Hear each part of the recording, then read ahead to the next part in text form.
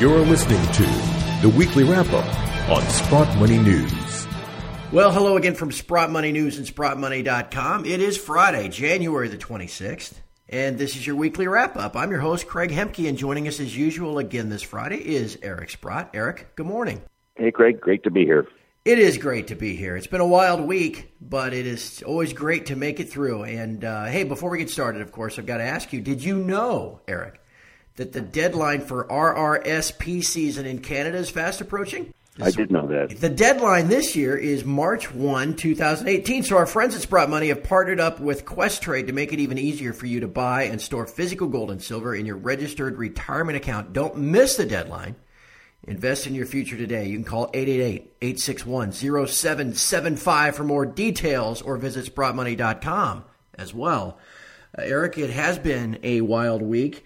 Let's just start out this discussion by at least mentioning, some perspective. Gold is up $18 on the week, and silver's up 37 cents. I'd take that every week, wouldn't you? It's been a great week. It was a greater week until the dollar rallied for momentarily yesterday, and the cabal beat up on gold. And, of course, they use these opportunities because there haven't been many opportunities this year for them to point to something that's gold negative. And I guess that mini rally when President Trump said we believe in a strong dollar was an opportunity.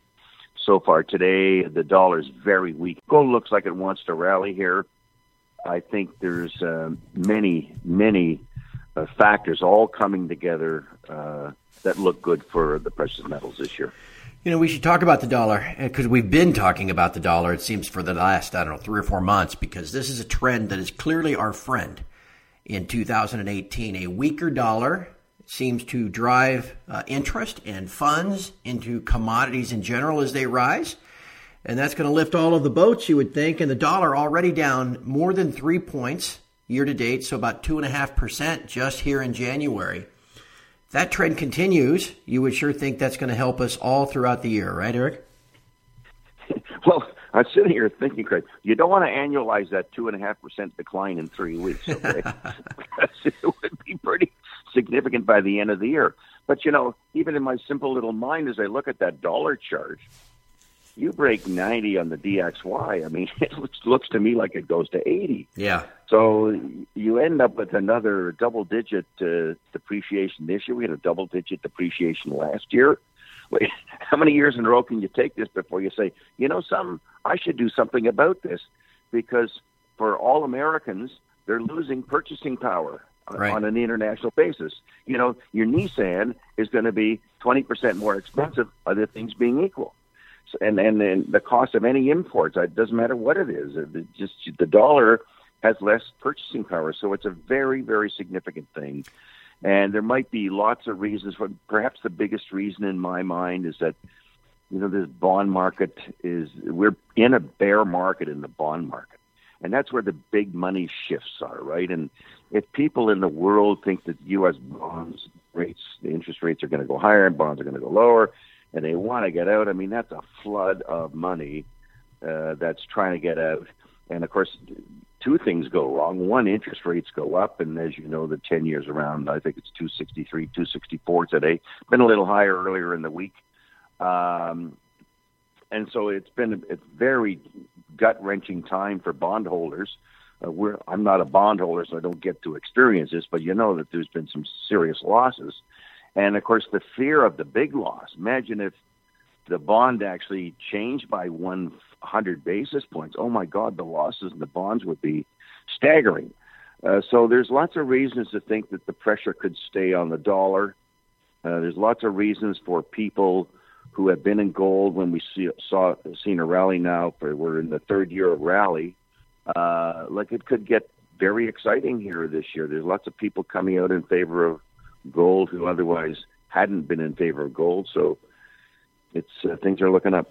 Yeah, and the clown show of this week doesn't instill a lot of confidence in global investors either. You know, we're talking about the dollar, the reserve currency of the world, and you've got the Secretary of Treasury saying we want a weak dollar here in the U.S. one day, and then the very next day the president has to turn around and correct him. I mean, that does not instill confidence, you know, in the competence of the U.S. administration. I would think that doesn't bode well for the dollar either. Yeah. And I might add, a president who says one thing one day and can say the opposite thing the next day. Yeah. So you never know yeah. where we all stand here. And, of course, the whole trade issue on washing machines and solar panels, there may be some action out of some of the countries affected here, which will have a negative impact. But those sorts of things cause people to be disappointed in the dollar as well. So, and we have other economic data that's been weak, and maybe we should talk to that too. Well, you mentioned the data. The data this morning was weak. Fourth quarter GDP, first guess, came in below expectations at 2.6 versus an expectation of 3. And the durable goods orders down here in the States, everybody thought they looked good just on the headline number. But if you strip away the spending on aircraft for Boeing and strip away the spending on bombs and guns and everything else to make war, durable goods core is actually negative. Doesn't really bode well either, does it? No. And we're getting lots of indications that things aren't as strong as they should be. Most of the ISMs have been weak.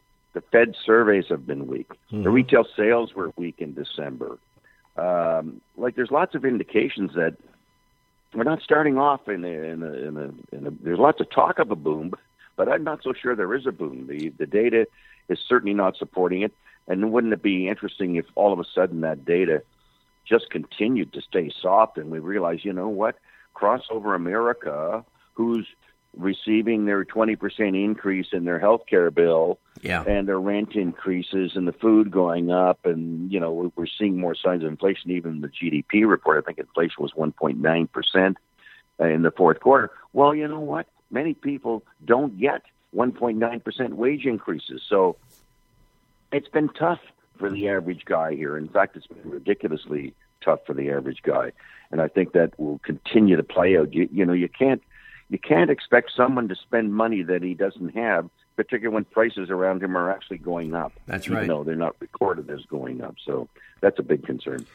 So it all kind of piles together into making an interesting stew for higher metal prices as we go through the year. Not straight up. Everybody wants things to go straight up like Bitcoin.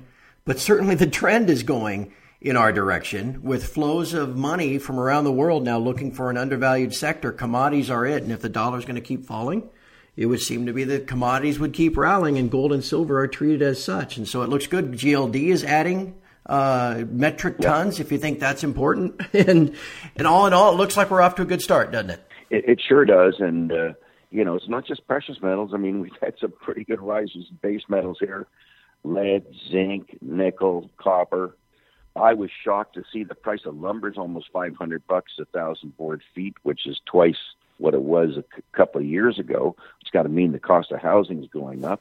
So there's lots of action in a asset class that looks like it's the last class to go. Everything else is gone. And some of them are still going.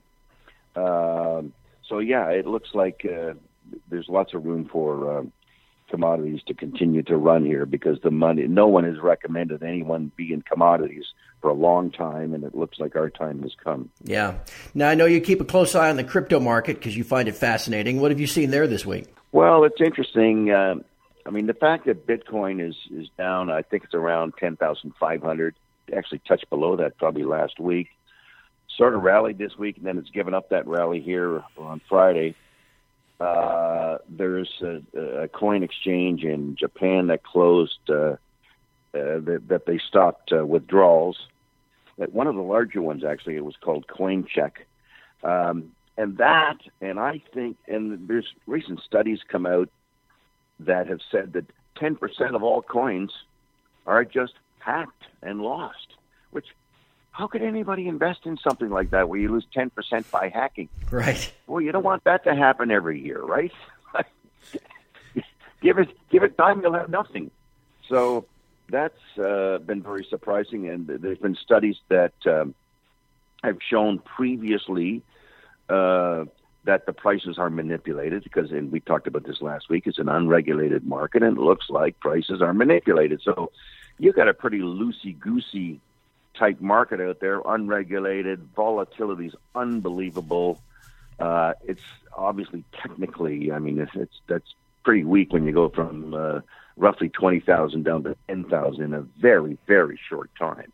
That's almost shocking. It is shocking. So anyway, I think, and then we've also noted that from various coin dealers that some of the profits of the insiders or the big guys who were first movers who have sold the cryptocurrencies, of course, what are they going to do? They turn around and buy precious metals with their winnings. So that's been very positive as well. Eric, as we wrap up, I've had a lot of requests this week, either through Twitter, we've gotten them through the Sprott Money inbox, just for an update, anything you might know, how things are progressing down there in Australia with some of the companies that we were talking about last year. Things kind of gone quiet. Sure. And so people are just wondering if just your perspective at this point. Yeah, sure. Well, obviously, the results have been disappointing in the sense that we're going to refer to Novo here, that their ability to prove the thesis has been affected by the inability to get good core samples or bulk samples. And even the bulk sample, when they say it's a bulk sample, I mean, 500 pounds is hardly, it's called a bulk sample, but it's not a lot, okay? Right. That might be less, it's less than a cubic meter, so it doesn't really tell you anything. So, unfortunately, we have to await results of a true bulk sample. It's almost like test mining in a way to try to prove that there is a nugget effect at a certain level in the conglomerate. And the one biggest thing that's happened that's a negative is that there were hopes that the conglomerate might be somewhere between potentially 10 meters of thickness and, let's say, 2 or 3 meters of thickness. And it looks like, and I don't want to jump the gun here, and I'm only commenting on what's in the public domain here, that thickness might be as little as half of a meter. Now, that's also what they had in South Africa. They only mined, I think it was like 40 centimeters, and of course they had over 1 billion ounces of gold.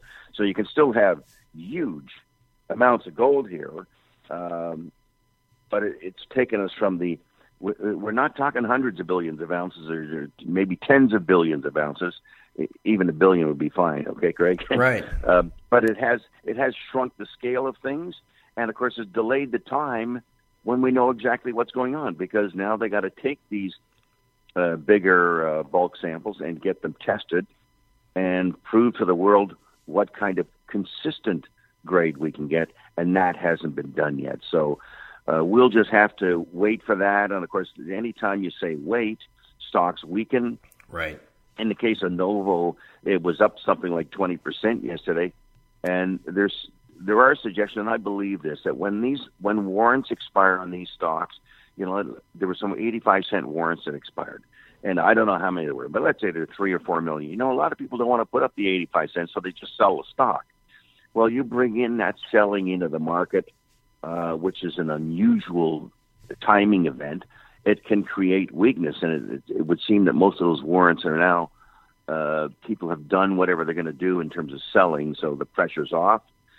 We just have to stand by and wait and see what these trenching results will do. And, of course, in the case of Nova, they're going to get to go into Comet Well, which is 100% owned property, and I think that will certainly help the flavor of things when they get started up there. So it's been we really haven't had any news to hold on to, but we're still believers in the thesis that there's a major deposit there. It's not being proven in the timeline that all of us bulls would like to have. So right. We'll have to stand by on that one. Some fabulous perspective from someone who should know. I mean, that's you're a legend in knowing this stuff, Eric. And so we just really appreciate you passing along your wisdom. No doubt about it. And my friend, it has been always fun to talk to you, and it has been a very fun start to the year. I look forward to next Friday. I suppose by next Friday we'll have an employment report to discuss and all that kind of stuff again. So it'll be another fun talk next week. But for now, I think we'll just call it a day and wish you a happy weekend. Okay, great. All the best to you and all the listeners. Take care. And from all of us here at Sprott Money News and SprottMoney.com, thanks again for listening this week. Talk to you next Friday.